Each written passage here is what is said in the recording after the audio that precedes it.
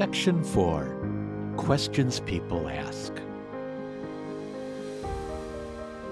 In this section, you'll find quick answers to the many questions you may have about death, burial, shiva, mourning, and the afterlife. These are questions we often hear from people who are grieving or simply curious about what Judaism has to say about these important matters.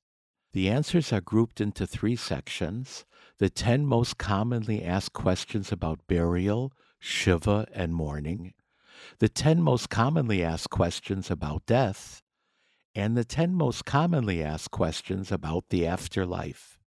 You'll find more information about these subjects throughout the book. The 10 most commonly asked questions about burial, shiva, and mourning. 1. What does the Chevra Kadisha do? The Jewish Burial Society, the Chevra Kadisha, provides a valuable and critical service to the Jewish community. Those who serve on the Chevra Kadisha do not do it for fame and fortune. They are special volunteers who have a certain calling for this mitzvah of preparing the dead for burial. The laws of preparation are very detailed and specific. Please take comfort in knowing that those who are preparing your loved one for burial are doing it with sensitivity and are taking the greatest care to respect the dignity of the departed. They are also acting with a deep sense of spiritual commitment to the entire process. They carefully and respectfully cleanse the body and then cover it in a special burial shroud. They are called day and night to perform this act and rarely receive any recognition for it. 2. What are the most important things to know about burial? Cremation is forbidden in Jewish law. The body, intact, must go back to the earth. A casket should be as simple as possible, ideally a plain, unvarnished pine box. This symbolizes the fact that we leave this world and all its materialism behind. All we take with us is our deeds. Don't let any funeral director try to convince you that the more you love the person, the more you should spend on a casket.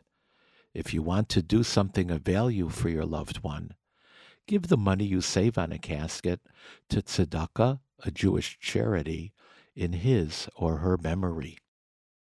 We do not have open casket ceremonies. We do not put makeup on the bodies, embalm them, or dress them in the clothing of this world. When people have died, we need to let them go. Putting makeup on them, viewing them as if they were alive, or embalming to preserve them are ideas antithetical to Judaism. Your loved one is not a body, but a soul. Trying to hold on to the body misdirects everyone's focus to what is physical instead of what is spiritual. In Israel, caskets are not used. The person is wrapped in the burial shroud and placed directly into the ground. Those who come to the funeral to comfort the mourners should actively participate in the burial itself. We are supposed to bury our own. Participation is called a chesed shel emet, a kindness of truth. It is an act of giving on the purest level, for the one you are burying can never do anything for you. This task is painful and it takes time, but it is very important. The casket should be completely covered with earth. This is done by the friends and family of the direct mourners, not the mourners themselves. And then Kaddish is said by the mourners. The first shovelful, usually placed by the rabbi or the one conducting the service at the graveside, is made with the back of the shovel to symbolize that we are not trying to do this in the most efficient physical way. We are here to do the mitzvah of burial, not to fill a hole in the ground. Following Kaddish, the direct mourners leave, and those who have come to the burial stay behind to finish the burial. The earth should now completely fill the grave, to the point where a small mound is seen at the top, differentiating it from the flat ground around it. Question number 3. Must I sit Shiva for the full 7 days? The word Shiva comes from the word Sheva, which means 7. 7 is a very significant number in Judaism. God created the world in 7 days. The 7th day is Shabbat, the Holy Sabbath. 7 signifies completion in this world. Observing the Shiva for the proper 7 days signifies that your loved one completed his or her lifetime in this world. As mourners, we sit and mourn for the full 7 days in order to begin the completion of the initial stages of grief and healing. A complete 7-day Shiva brings the most difficult period to an end and also builds a bridge to slowly return to our lives. Question number 4. Where is the best place to hold the Shiva? If possible, the optimum place to have the Shiva is at the home of the departed. If necessary, those who are required to sit Shiva can do so in more than one place. Often, a sibling must return home to another city following the burial and can sit Shiva away from the rest of the family. The ideal is to be together, but that is not always possible. Question number 5. Must I provide food and beverages for those coming to pay a Shiva call? No. Do not turn the Shiva into a party. Food and drinks create a festive atmosphere that you want to avoid. Friends and loved ones who want to send food should do so for the direct mourners, not for those coming to comfort the mourners. Question number 6. Are people supposed to come to the Shiva at any time, day or night? It is proper to have specific hours for the Shiva that can be announced at the funeral and posted on the door of the Shiva house. Question number 7. Must we have prayer services at the Shiva home? The best practice is to have prayer services so that the direct mourners can say Kaddish with a minyan, a prayer quorum. 3 services are held each day. Shachrit in the morning, Mincha in the afternoon, and Mariv in the evening. The latter 2 are usually held together with Mincha just before sundown, followed by a short break during which someone can speak about the departed. Then Mariv immediately follows. If it is not possible to have all the services, try to hold at least one of them so that Kaddish is said daily.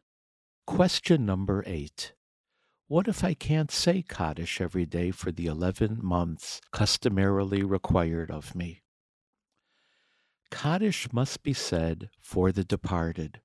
It is required for 30 days following the burial for everyone except a parent. When a parent passes away, his or her children should say Kaddish daily for 11 months. If this is not possible to do, or if you know that it will not be done on certain days, you can give tzedakah to someone to say it on your behalf. We recommend that people contact Esha Torah in Jerusalem to arrange for a rabbinical student to say Kaddish at the Western Wall. This sponsors him in his studies and is a special way for you to remember your loved one and ensure that a proper Kaddish is always said. You can go to aish.com and click on Kaddish on the left-hand side of the page. Esha Torah will also make sure that Kaddish is said on the yurt site, the annual anniversary of the death of the departed. Question number 9. I know I should avoid musical and festive events during the year of mourning, but what if I'm invited to a wedding? You can attend the wedding ceremony, but not the reception. If it is very, very important for you to attend the reception because of the nature of your relationship with the family of the bride and groom, then you must be part of the staff, so to speak, in order to attend. That means you must be a temporary waiter or waitress so that you are working and not just attending. Question number 10. If I am married to one who is a direct mourner, what is my role in the process? You do not sit shiva, and you are not restricted by the laws of the stages of mourning. You simply need to be respectful and behave in a manner that is appropriate for the situation involving a loss and for the overall feeling in the house of mourning. The 10 most commonly asked questions about death. Question number 1. I understand you're supposed to be with people when they die and not leave them alone until the burial. Why is that? A person has a body and soul. The body is temporary, while the soul is eternal. At the moment of death, though the soul leaves the body, it remains close to the body and does not completely leave this world until after the burial itself. You stay with the person in order to comfort the soul. Question number 2. Why is the soul still here? Judaism doesn't teach that the body is bad, the soul is good, and the two do battle with one another throughout life. The body and soul are supposed to be a team led by the soul. Together, they make the best decisions so the individual can realize his or her potential. This partnership causes the soul to become attached to the body, and only when the earth covers the coffin does the soul depart this world. Question number 3. What if no one is present when somebody dies? God, in His infinite wisdom, decides how and when a person should die. Many people have shared stories with me of how they and their siblings were with a dying parent around the clock, and yet the parent passed away in a brief moment when no one was there. The will to live is incredibly strong, and sometimes when a life is really at its end, we have to give our loved ones permission to let go and to leave this world. Often, people who are dying know, on a deep level, how painful it will be for those left behind, and they can only let go when they are alone, sparing those they love the pain of witnessing their last breath. Do not feel bad about not being there. Somehow, it was meant to be. Question number 4. How can someone possibly be with a person around the clock until the burial? The Chevra Kadisha, the burial society of a community, can arrange for a series of shomrim, guards, to be with your loved one around the clock. Each of those guards should be Jewish. Question number 5. Does a person who is in a coma have awareness of what is happening around him or her? Take comfort in knowing that although the body may be suffering, the person's soul is not, and that soul has complete awareness of what is happening. Anyone who works in hospice care will tell you that you should always speak and conduct yourself around a person who is dying with the knowledge that he or she may have awareness. The soul is trapped inside this body that is breaking down, preparing for an end. Thus you can ask the person's forgiveness, speak loving words, and even give the person permission to depart. Question number 6. What else should I do if I am with a person who is at their end? The last thing on our lips before we depart this world should be the definitive Jewish statement that captures the core meaning of our very existence. This statement is known as the Shema. Shema Yisrael Adonai Eloheinu Adonai Echad. Hear, O Israel, the Lord is God, God the one and only. Ideally, people who are dying should say the Shema themselves. If they are unable, you can say it for them. Question number 7. Is it true that one should make a deathbed confession?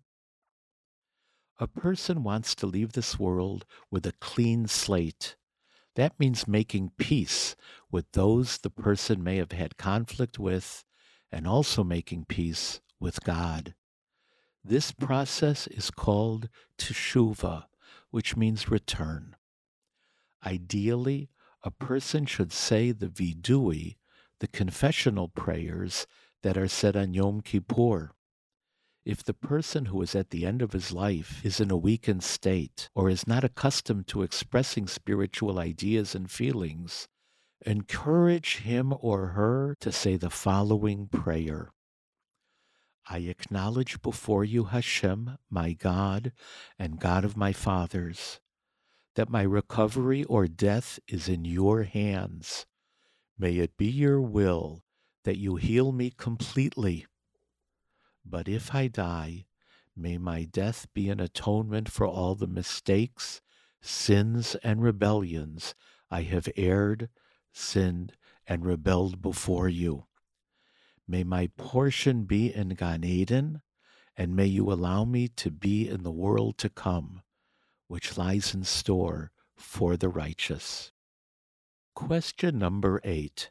If my loved one's soul is going to a better place, then is it wrong to be sad? Our sadness and despair have to do with our loss, not the journey of the person departing. The sadness you feel is normal and part of the mourning process that one needs to go through. The fact that your loved one is going on to a place of clarity and harmony, where ultimately no pain or struggle exists, should bring you comfort. This does not remove the pain and sadness, but it should lessen it and help carry you through the critical stages of mourning. Question number 9. Can I communicate with my loved one after death? It seems that communicating with the dead is possible, but in Jewish law, forbidden. Several commandments address the idea of communicating with the dead, but all strictly forbid a Jew from doing so. You want your loved ones to be free to go on to the next world and bask in all the soul-filled pleasures offered there. Contact draws them back to this world and detains them from the pleasure in heaven. Let them go, for their sake and for yours. Give the mourning process more time. You will heal. Question number 10. Is death a punishment? Basically, no reward and punishment is in place in this world. Only in the world to come does that reward and punishment set in. Death is not a punishment, it's a guarantee. We are dying from the moment we are born, but often we mistakenly interpret an early death as a punishment and a long life as a reward. Everyone knows they're going to die, but no one believes it, says Maury in Tuesdays with Maury. We come into this world as if we had little backpacks on our backs. Each has a number signifying how many years we are destined to live. Some say 7, some say 37, and some say 107. But only God can see that number. Clearly, in the Torah, our forefathers and foremothers had years added and years taken away based on the choices they made. But because they had spiritual clarity back then, People knew when time was added or subtracted and why. Today, we do not know the original number we were given, and thus we cannot have the clarity to know if we were given more years or if years were taken away. Imagine you go to the shiva of someone who died very young, perhaps at 27. Everyone is devastated, but it may be that her backpack had originally said 7, and for some reason she was granted 20 more years. And if you go to the shiva of someone who is 87, you are likely to say at least he lived a long life. But what if his backpack originally said 107, and for some reason 20 years were taken away?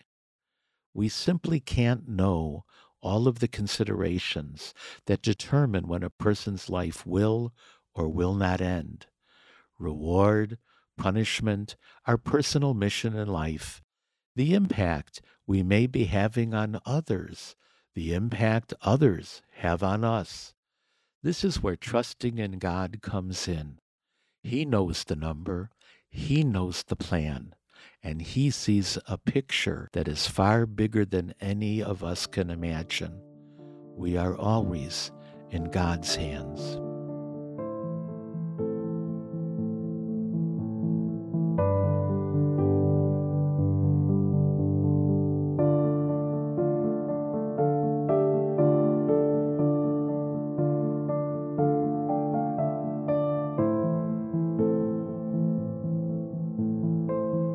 The 10 most commonly asked questions about the afterlife. Question 1. Does Judaism believe in the existence of heaven and hell?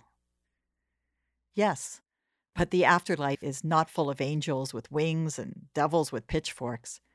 While alive, we live in a state of conflict, a conflict between body and soul.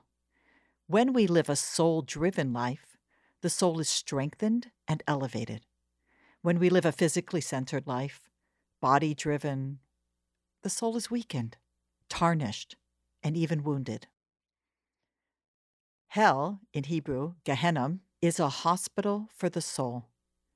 We are thankful we have hospitals in this world, but we never want to need one. We know that hospital stays are difficult and very painful. Nonetheless, if we do need surgery, we're grateful that hospitals and their medical teams are available. This is how it is with Gehenna. God created a place where spiritual wounds can be healed, and it's an expression of God's kindness and love. If we didn't correct our mistakes and properly care for our souls while alive, we can take care of them there. The maximum time you can be in Gehenna is for 12 months of a Jewish year. And that's why we say Kaddish for only 11 months, because we would never assume the departed person needs the elevation and healing for an entire year. Heaven is a world of incredible spiritual pleasure for healthy souls. It is often compared to a theater. Imagine God is center stage. Being close to Him is the ultimate pleasure. Everyone has a seat in the theater, but some have front row center, some sit in the balcony, and others have an obstructed view. Your seat and pleasure in heaven is based on the choices you made in this world. For more about heaven and hell, listen back in section 1. Question 2. Does Judaism believe in reincarnation? Yes, but coming back is not the ideal. It means you didn't get it right the first time around, and you still have important work to do. Reincarnation is for rectification. You can come back with a different gender, a different religion, or even belonging to a different species. It's even possible to return as an inanimate object. When a soul does come back, it's not exactly the same soul. A soul that returns with another body is like a candle lit from another candle. The second flame is an extension of the first, and it only exists because of the first, yet it has its own separate identity, and it in no way diminishes the first flame. Question 3. I heard that Judaism believes in the resurrection of the dead. What's that all about? Resurrection is one of the cornerstones of Jewish belief. Judaism believes that one day the Messiah, the Mashiach, will come and usher in a new, more spiritually refined and morally attuned era. Then, about 1,000 years after the Messiah comes, the world will be transformed into a qualitatively different place. All souls will be judged for a final time, and God will decide who merits eternity and who does not. If you merit eternity, your body and soul will be reunited and live once again. Resurrection of the dead is that reunification of the body and soul. Is this a wild idea? You bet. But God can do anything. What will someone look like at the time of resurrection? If she was old when she died, will she start out again as an old woman? If you had one leg, would you still have one leg? Your body will be a reflection of your soul's accomplishments in this world. If your soul achieved great things, then your body will reflect that for eternity. You'll look just great. On the other hand, if you devoted most of your time, money, and effort to your body and not a lot to your soul, then your body will reflect that too, forever. Question 4. Where does the Messiah fit into all of this? The Messiah is a uniquely great leader and a mortal human being. The Messiah can come because the world is so spiritually refined and morally elevated that it deserves such leadership, or because the world is so debased that only such a leader could save it. If the Messiah comes because of the latter condition, it will mean a war of all wars, but this will ultimately end and the world will be permeated with the awareness of God. Question 5. What does Judaism say about near-death experiences? The Talmud mentions the phenomena of near-death experiences. And there's nothing like a near-death experience to wake you up to life. Countless people have told me amazing stories of their near-death experiences, and a pattern can be seen in all of them. People feel a sense of calm, and then they have an out-of-body experience. They watch themselves going through the trauma, and everyone around is trying to help. They usually feel drawn to a white light in a calm and peaceful way. Yet, for some reason, they do not fully proceed into the light. Abruptly, they return. The experience is profoundly life-changing. People who have gone through it are refocused on their life here, realizing that they have been given a second chance. They don't have a fear of death, as they know it's beautiful, natural, and truly life after life. Question 6. Are deceased relatives aware of what I'm doing here? Our departed loved ones do have awareness of the spiritual dimension of the world they left behind. They know when mitzvot, commandments, are obeyed in this world. They know when we live our lives differently because of how they lived and because they died.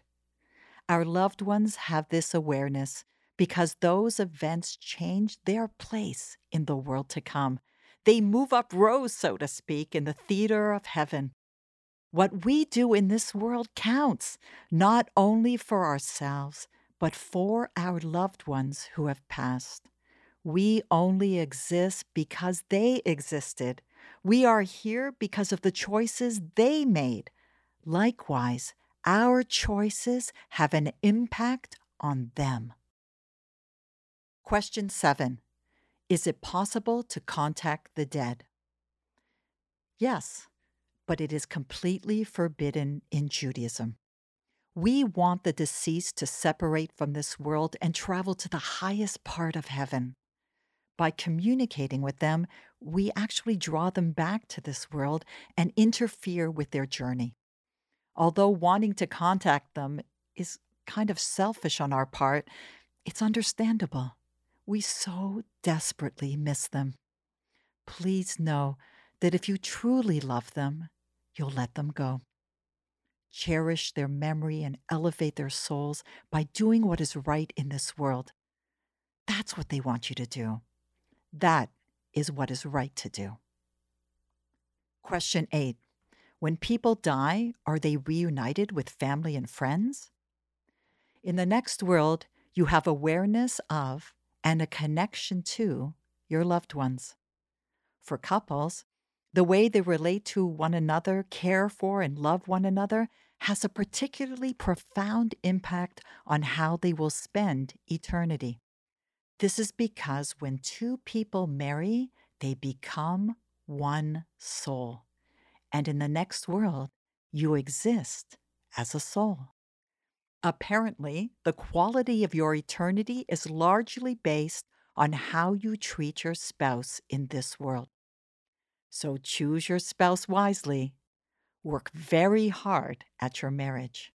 Marriage is not just for now, it's for eternity. Question 9. If I see a departed relative in a dream, does that mean anything? Dreams are significant, but not easy to understand. The Talmud says that a portion of dreams is prophecy, and a portion is nonsense. The problem is that it's hard to know which is which. We're supposed to always interpret dreams in a positive manner, for if it is a prophetic dream, it will be fulfilled according to the interpretation. If you have a recurring dream, you should take it seriously and perhaps discuss it with a rabbi who can help you understand its meaning. A recurring nightmare may be a message to change your ways and do teshuvah. In this case, you are advised to seek the guidance of a rabbi. Question 10. Does Judaism allow for cremation? No. Cremation is strictly forbidden. The body has sanctity because it housed the soul. We treat the body with great respect.